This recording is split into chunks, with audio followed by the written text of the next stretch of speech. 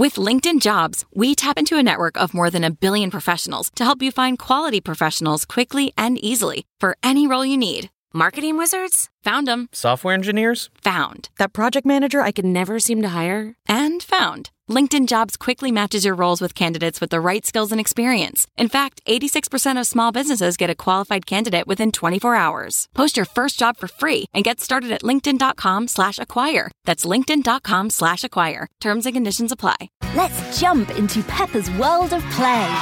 Look for spring flowers, hunt for muddy puddles, and bravely explore exciting places with Peppa playsets. Peppa Pig. Inspiring kid confidence. Atmosphere Salon doesn't have a lot of atmosphere on the outside. It's in a red brick strip mall north of Boston. In the front, you can get your hair or nails done, but through a door in the back, it looks more like a dentist's office. There's one of those chairs that reclines to lie flat. How you doing? Good. A woman is lying under a bright light. Her eyes are closed. Her face is calm. Perfect. And a nurse named Jenny Erickson is sticking a needle into her forehead. Wow, easy as that. Yeah. There's also wine and cheese and music playing. It is a party after all, a Botox party, a gathering for people who want to try it for the first time. And while we're here, Jenny tells us a story that surprised us about a client who wanted to have her facial expressions altered. She said to me, everybody just thinks I'm angry, my kids, my family, at work, everywhere. And it was pretty quickly taken care of. I mean, a couple of pokes and she was good to go. And she did, not immediately right there in the chair, but about 10 days later, she started with the emails and the calls. She wanted to come to see me. And yeah, she was very overcome, like almost tearful, but she was so happy. Her husband even thanked me. It was awesome. She's not mad anymore. I'm like, she is. You just can't see it. From Business Insider and Stitcher, this is Household Name. Brands you can trust. Brands you know, stories you don't. I'm Dan Bobkoff. McDonald's Big Mac. Only Starbucks. What if you could fine-tune your expressions? Look a little angry? Now there's a drug for that. I heard about it, both the Botox and the resting bitch face, and then decided to give it a try. The early joke about Botox was that it made you look frozen. But as we learned, these days people are getting a different effect. It's actually changing their expressions, and maybe even their emotions. Stay with us. This is the hard part, getting it out of the bottle. No bubbles. This is what's going into foreheads at the Botox party in Massachusetts. It's technically a neurotoxin, and what that means is that it actually goes into a muscle and, for lack of a better word, paralyzes it, stops the movement, and doesn't allow that muscle to move in that way anymore. Right between the eyes, we call the glabella. The amount of toxin is minuscule, but the effects can be dramatic. Last year, about 4 million people received cosmetic injections, nearly all of them women. A typical treatment costs something like $200 to $300. It's particularly popular in cities like Miami, where sociologist Dana Berkowitz is from. I grew up in a neighborhood where it was not uncommon for girls to get nose jobs for their 16th birthday and then breast implants when they got into college. And yet, what happened at a party back in 2006 still surprised her. She was back from grad school to see some old high school friends. One of my girlfriends took us aside and she said, "Guess what I did today?" And we all said, "What?" And she said, "I got Botox." And we were absolutely flabbergasted. You know, I think we were about 27 or 28 years old at this point. And she said, "Well, you all should start getting it too now." She actually used the words, "It's really good for you." Dana was taken aback. I think my initial reaction was like, that's something for older women, or that's something for, really rich women or really vain women.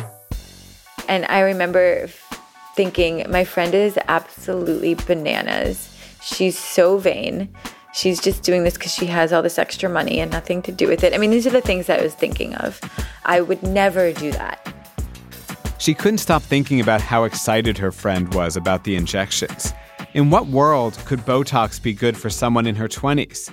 So, scholar that she is, Dana started researching. She started interviewing doctors and patients. She analyzed women's magazines and advertising. Roughly a decade later, all this research came together in a book called Botox Nation. Whenever I tell people that I wrote a book about Botox, the first question they ask me is, are you for it or against it? Is Botox good or bad?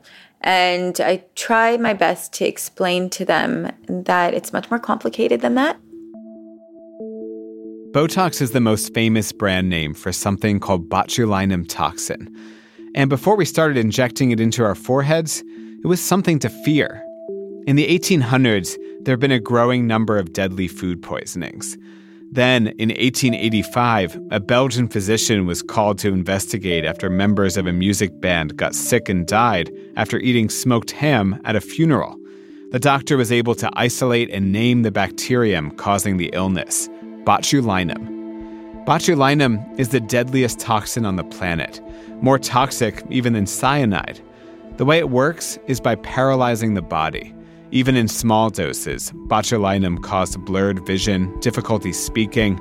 Death from botulinum is particularly gruesome. It basically paralyzes its victim from the inside. Nervous systems fail, lungs stop functioning. Death comes by suffocation. So how did it go from something to fear to what some call a miracle drug? To understand that, you might want to meet a married couple from Vancouver, Canada. Hi, I'm Jean Carruthers, and I'm very pleased to meet you. Nice to meet you too. And I'm Alistair Carruthers.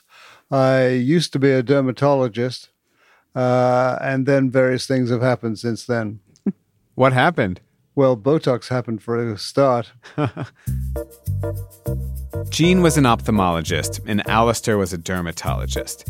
They're the kind of couple that finishes each other's sentences, and the kind of couple that brings work home.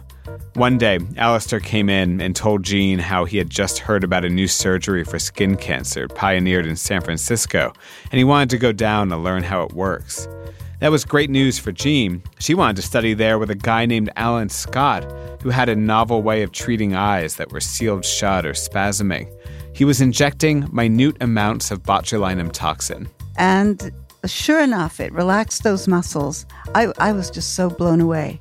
You could relax those muscles without surgery. And these people could pick up their lives, would go back to work, cross the street, have a social life, which are things they couldn't do before. So, after learning how it worked, Jean brought the botulinum science back to her practice in Vancouver and started using it to treat her patients. There was a period there where the toxin could only be used by certain physicians.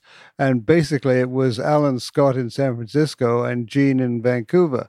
So that people who wanted to be treated, who otherwise couldn't drive, couldn't dance, couldn't even watch the television, so that they were showing up at the airport.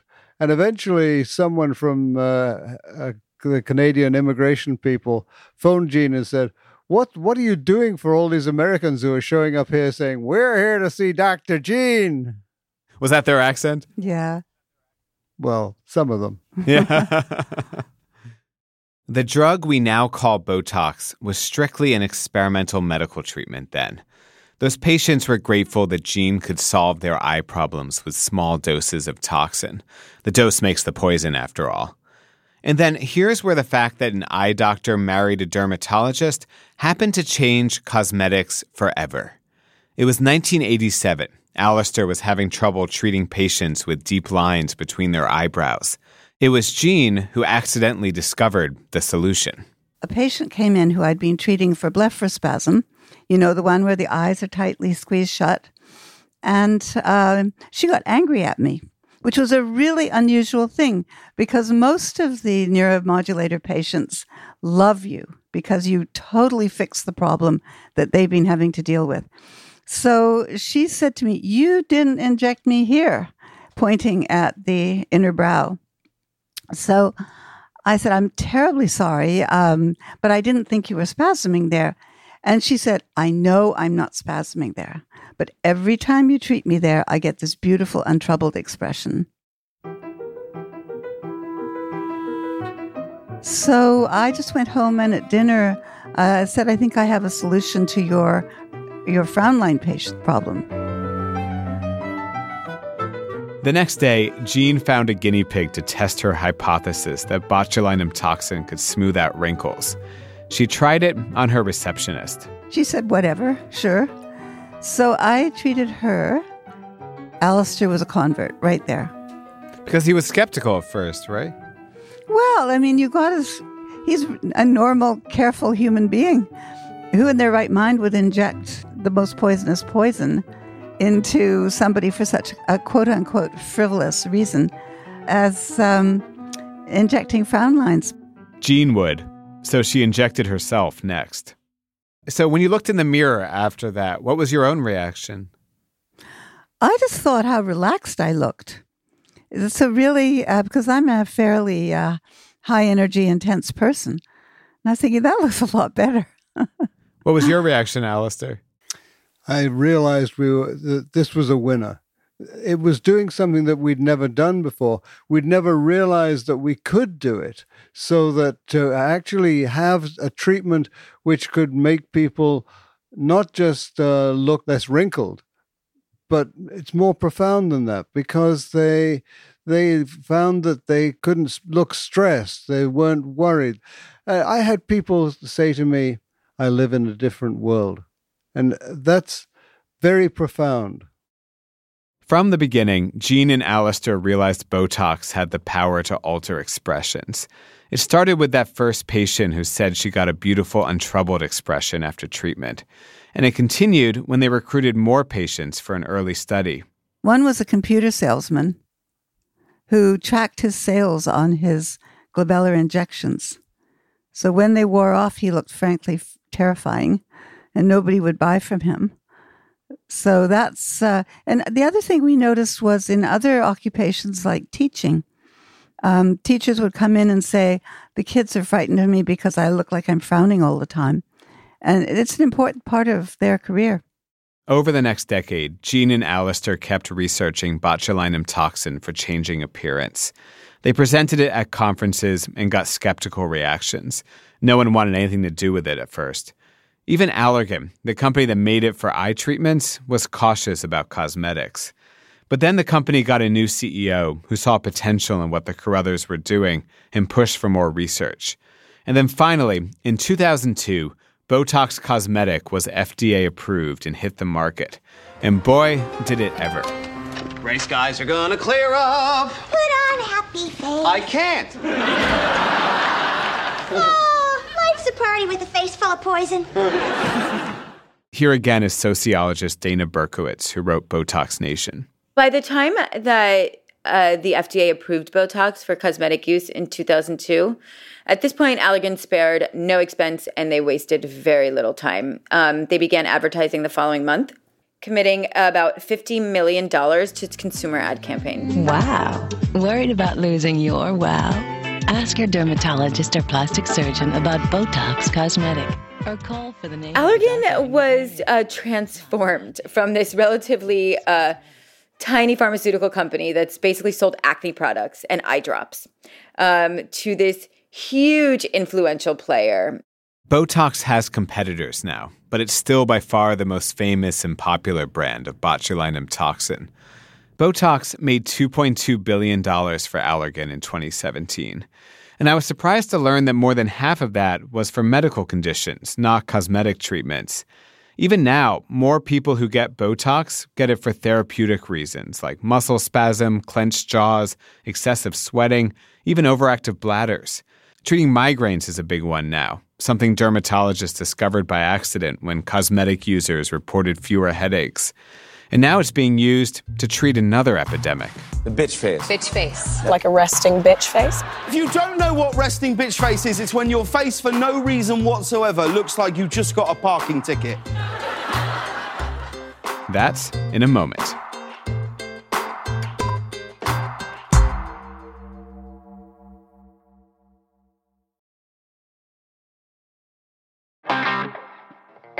We're back.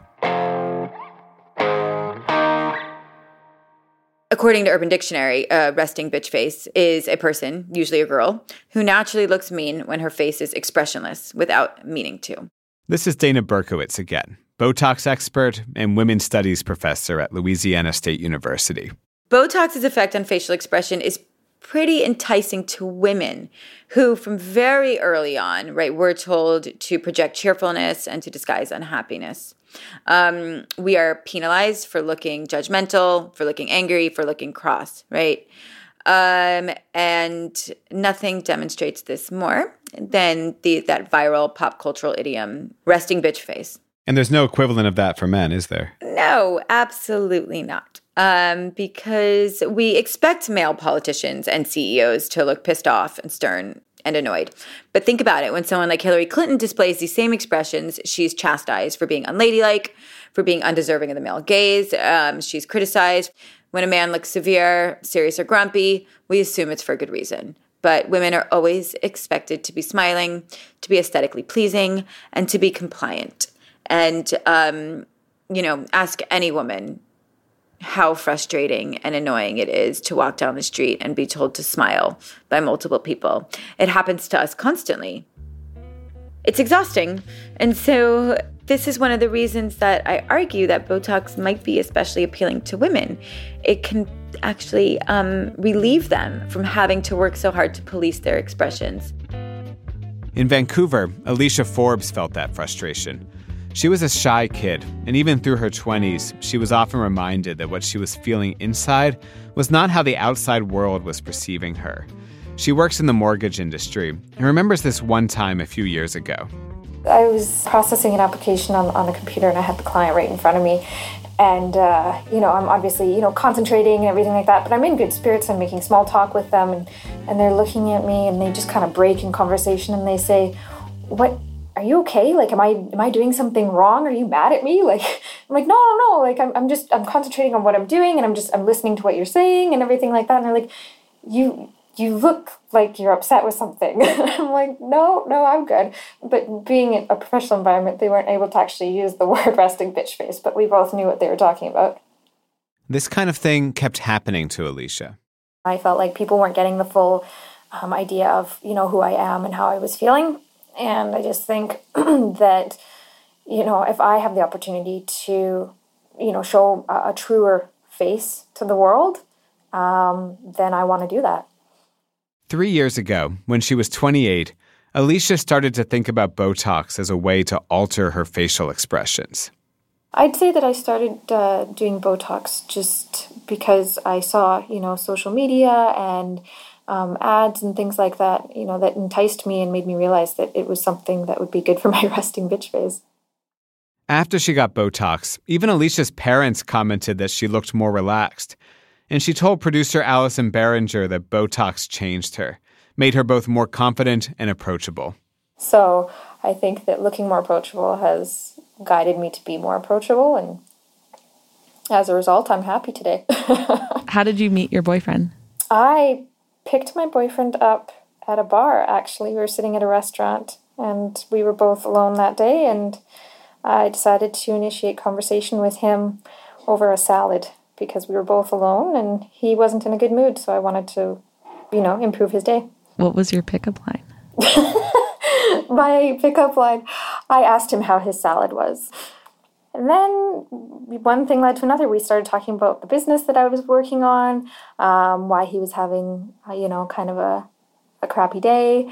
And one thing led to another. And it was a very friendly, great interaction. And I gave him my number and told him to call me. Yeah, it was a definite score. I definitely think that was the first time that I was so bold in that kind of scenario. Yes. And it paid off. Scientists believe that just the act of making a happy expression can actually make us happier. It's something called the facial feedback hypothesis. At a simple level, it means the act of smiling, for instance, can actually improve your mood. Possibly because it can change expressions, Botox is currently being studied as a potential treatment for depression. Allergan told us it's already in phase 2 trials. Dana thinks it could help free many women from some anxiety. But from her perspective, cosmetic Botox is still a net negative for women. She called it an emotional lobotomy. And yet, as critical as Dana is about the negative effects of cosmetic Botox on our culture, her personal views are complicated. Yeah, I have had lots of internal struggles with Botox through the process of aging into my 30s and interviewing other women my age and who told me that Botox was just like, the most amazing thing they'd ever done. And they couldn't believe that I was writing a book about Botox and I hadn't tried it. My own mother told me, how can you write a book about Botox and not try it? It didn't help that she'd interview cosmetic surgeons and dermatologists, and they'd point out lines on her face that could benefit from Botox. More and more, she was thinking maybe she would try it, but just once, just to try it. And I had interviewed a resident in dermatology, and she said to me, have you tried it yet? And I said, no. And she was younger than me, the resident. And she was like, oh, I do it all the time. She's like, actually, I have a vial in my fridge, and you can come over and I'll inject you. And so I said, okay, can I bring a friend? And she said, yeah. My friend and I drove to her house. It was summer in New Orleans, which is, excruciatingly hot. And the resident was like 8 months pregnant. So she answers the door in a bikini because she's at her pool. And the two of us walk upstairs and she injects both of us in her kitchen, in her bikini, at 8 months pregnant. So this is how Dana Berkowitz, feminist scholar who spent years studying Botox, finally tried it for herself. I think I was really nervous at first, and then I was really excited. And I think that's how a lot of first-time users feel, is this odd sort of meshing of anxiety and excitement. It takes a few days for Botox to do its thing. Lines soften, frowns fade. But then I started to get all this feedback from other people telling me how good I looked. And they were asking me, did you get a haircut or did you go on vacation? What's going on? I think I had gone to, a wedding where I saw some old friends and compliments just started flowing. And I was like, wow, maybe this really works. And then the Botox starts wearing off a few months later, and all of a sudden you can make those expressions again with your forehead and your face, and all of a sudden you can see those wrinkles again. And that's when I was like, oh gosh, wait a minute, am I going to get Botox again? She did get Botox again and found it harder to justify to herself that it was all purely for the sake of research. I'd hid it from my students. I would make sure to get Botox on in the summer or during winter holiday so that if I was bruised at all, they wouldn't be able to see it. Or if my face, looked a little bit different, they wouldn't be able to notice. And so I hid it from my colleagues and my students for quite a while. And then ultimately I ended up writing an essay called "My Women's Studies Professor Uses Botox." What? But she stopped recently. Part of it has to do with the fact she had a child. I want to show my baby the full range of facial expressions and emotions.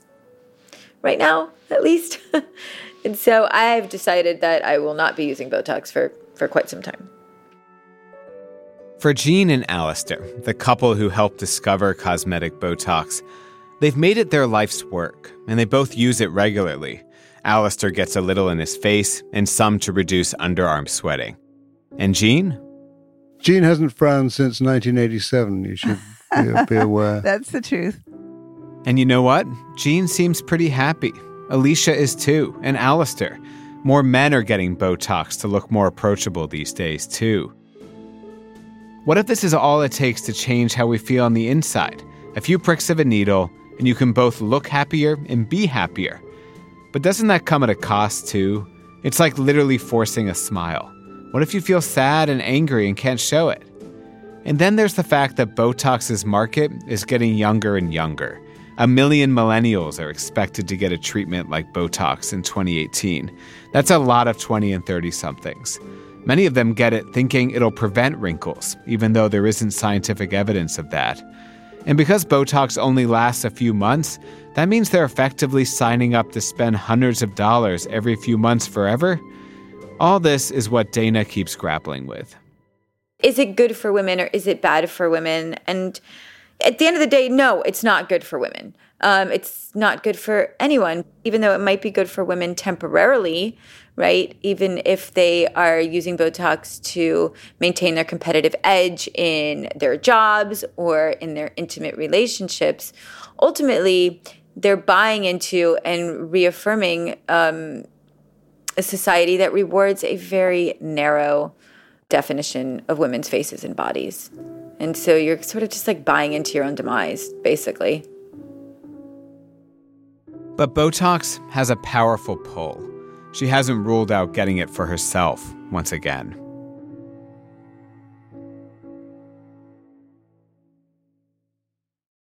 In a moment, 3 things we learned reporting about Botox that didn't make it into our main story, including Brotox.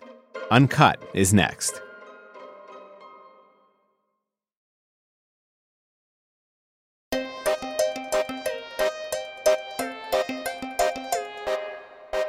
All right, time now for Household Name Uncut, which is the part of the show where we resurrect the things we learned during the reporting of this episode that didn't make it into our main story.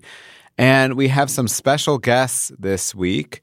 We have Kevin Riley, who's a senior producer over at Business Insider Today. Hi. And we have Lydia Ramsey, a reporter on the healthcare team here at Business Insider.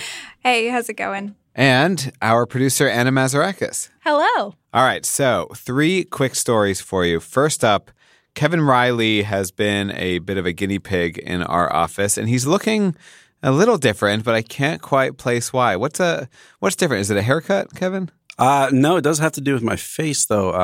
I recently got Botox. So is this Brotox? That is what the media has dubbed it as, Botox, a rise in men getting Botox themselves.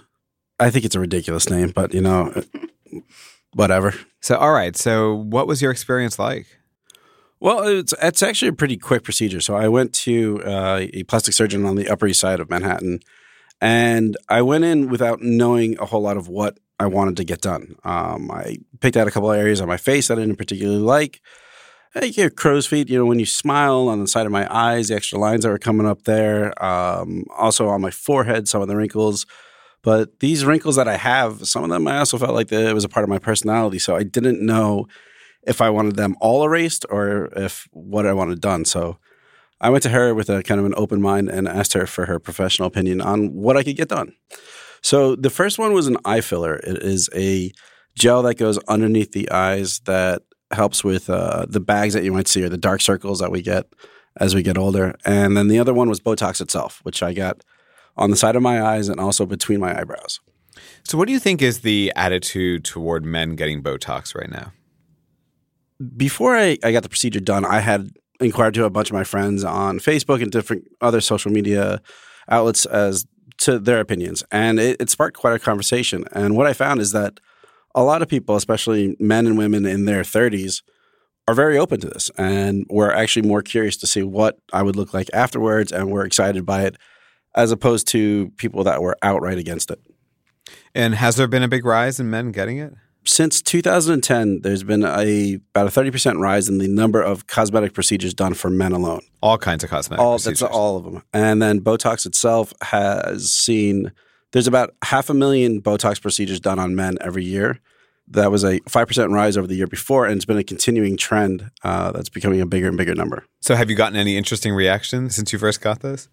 I've gotten a lot of reactions from people that already knew me, especially the ones that knew that I had gotten the procedure done. They made comments that I looked great, that it definitely was an improvement, which could also be kind of an insult too. But for the most part, it's generally been a very positive reaction. How do you feel about all this? Like, I feel like I would be grappling with like this inner conversation of, do I want my face to look different? Do I not?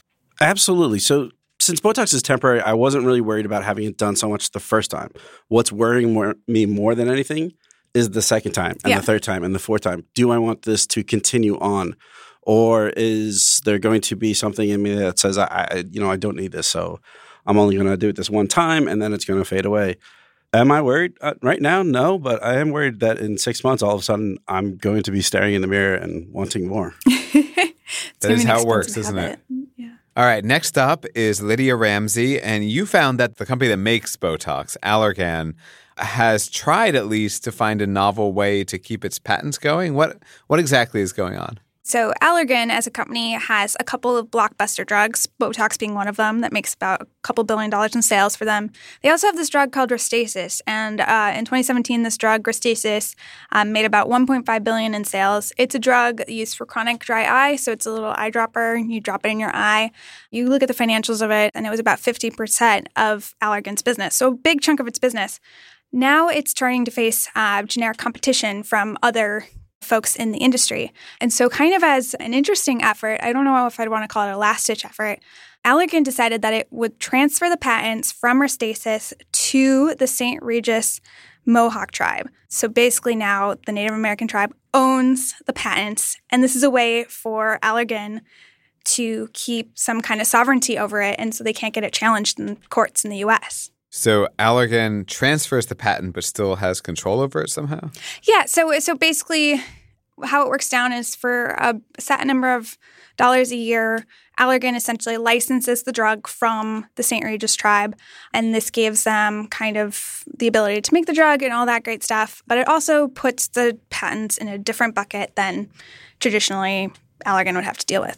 From how I understand the patent world, there are certain entities, including Native American tribes, that don't have to deal with the court system in the U.S. in the same way that other parts do. And if you can put your licenses and put your patents under one of those entities, you can keep it from other parts of the U.S. system. So this actually worked?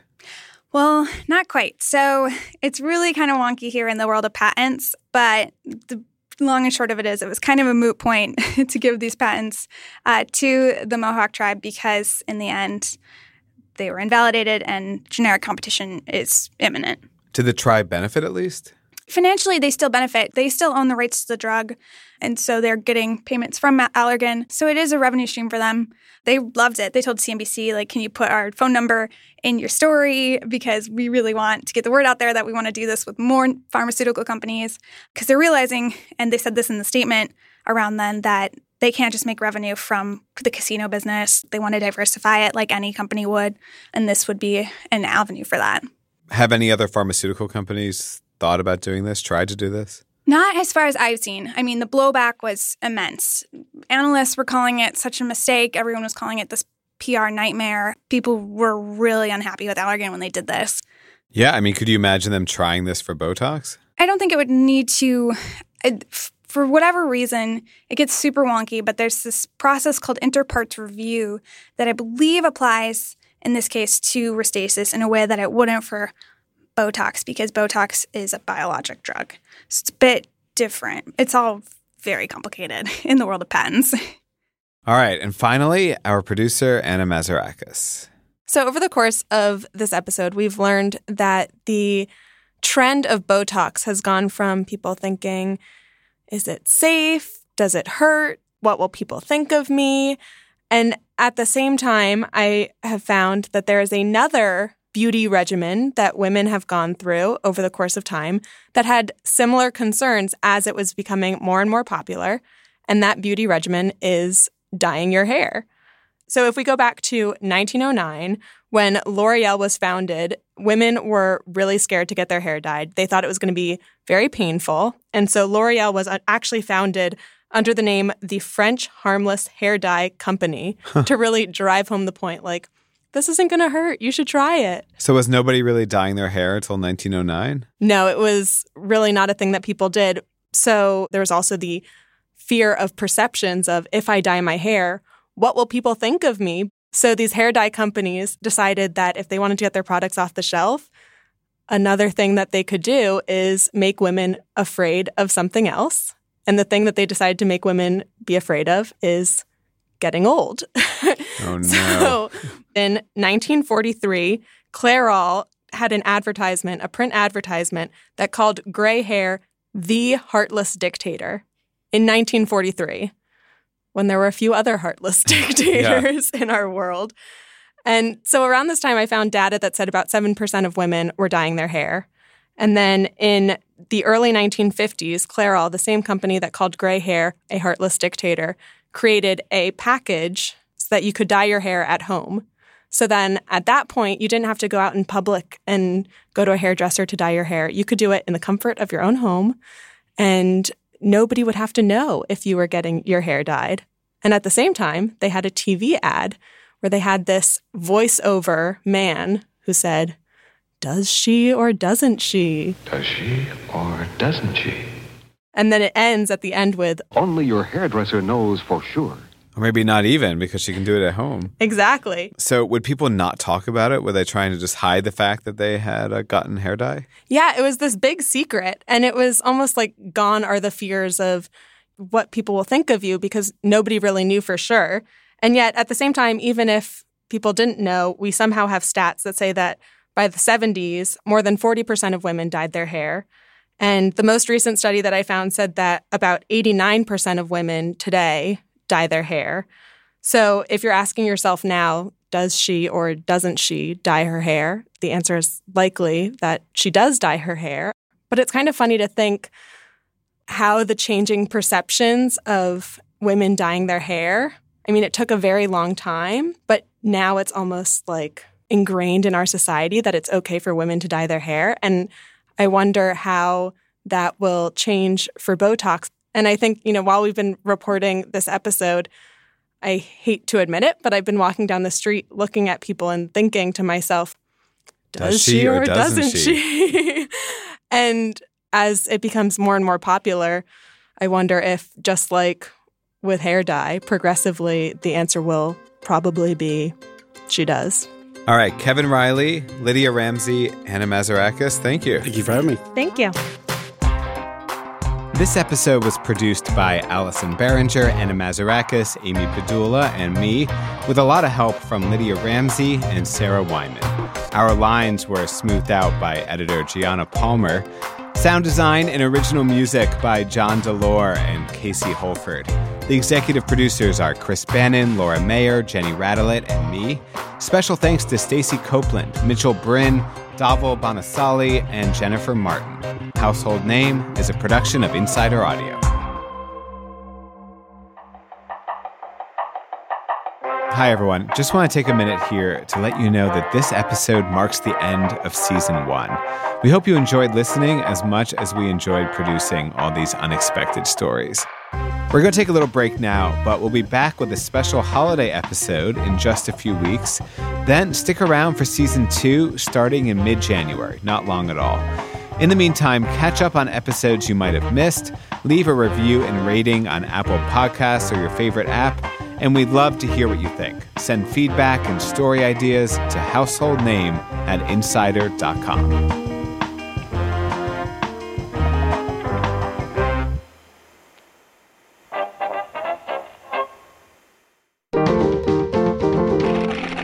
Stitcher.